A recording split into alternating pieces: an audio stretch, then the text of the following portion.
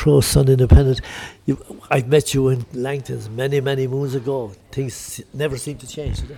No, that's true, Barry. I've been coming a long time, I suppose, as you'd expect, because Kilkenny are never too far away from the business end of the championship, and Kilkenny is a great spot to come to, and Langton's here is a great spot to come to, and I always enjoy my visits. They treat you well?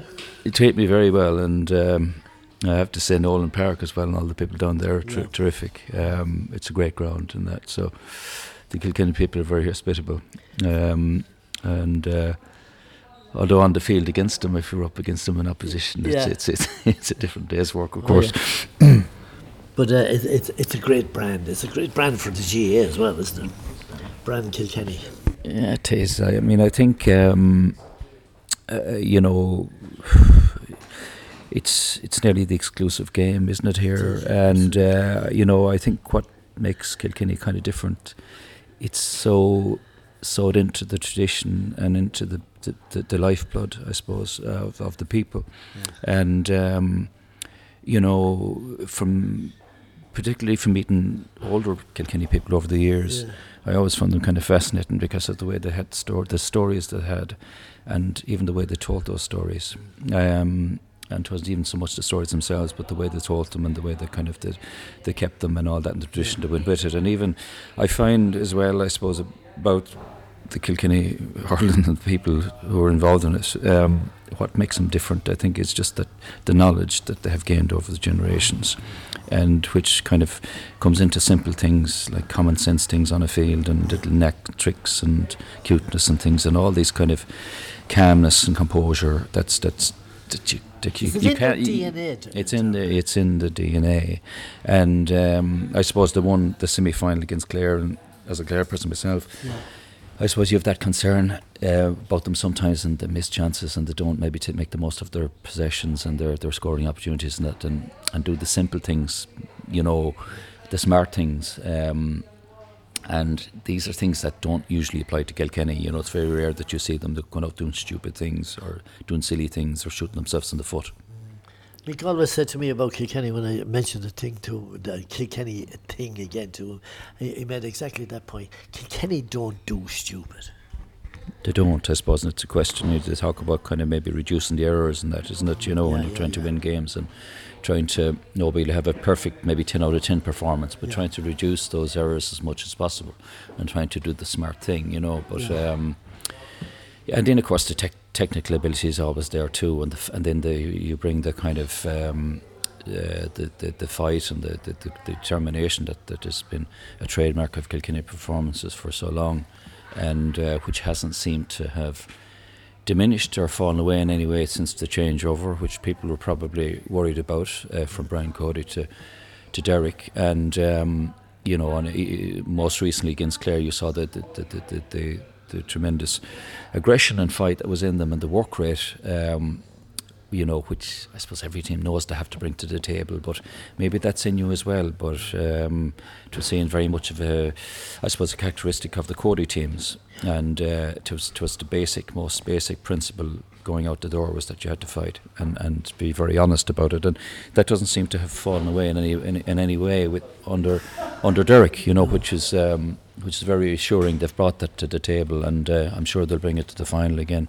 How do you read the match on Sunday week?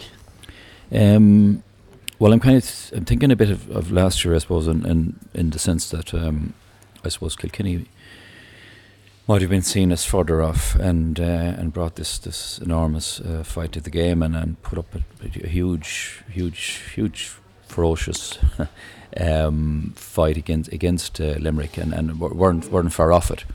There was a sense maybe that they were kind of chasing the game maybe all the time, but I always felt the game was there. There was a possibility for them, and they really put Limerick under pressure. I think definitely the attitude around Limerick has changed since the semi-final.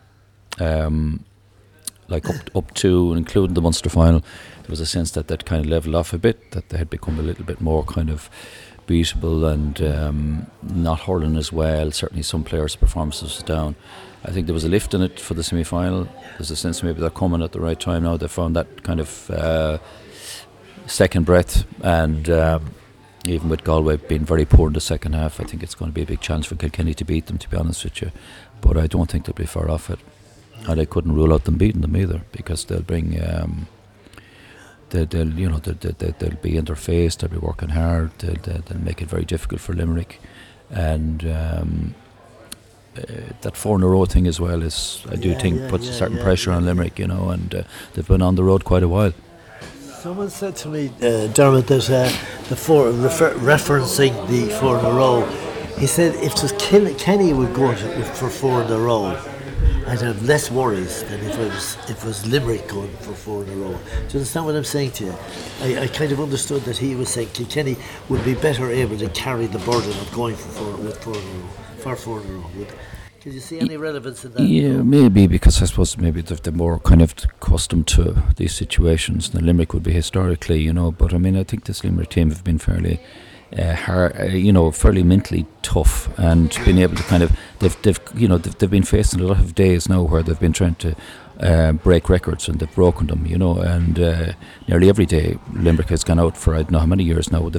Some record has been on the line, and they've come through it. So I just think that the accumulation of it, maybe of the games and the years and everything like that.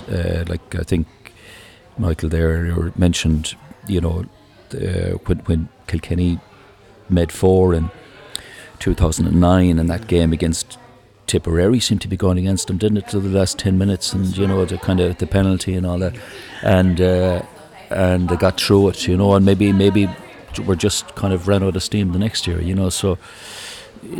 Look at it historically. There's not too many of them, and no matter how even Limerick, some of their players this year have started. Some of the really good players have started to lose a bit of form, So I think it's quite open, and it's kind of there for Kilkenny if they can.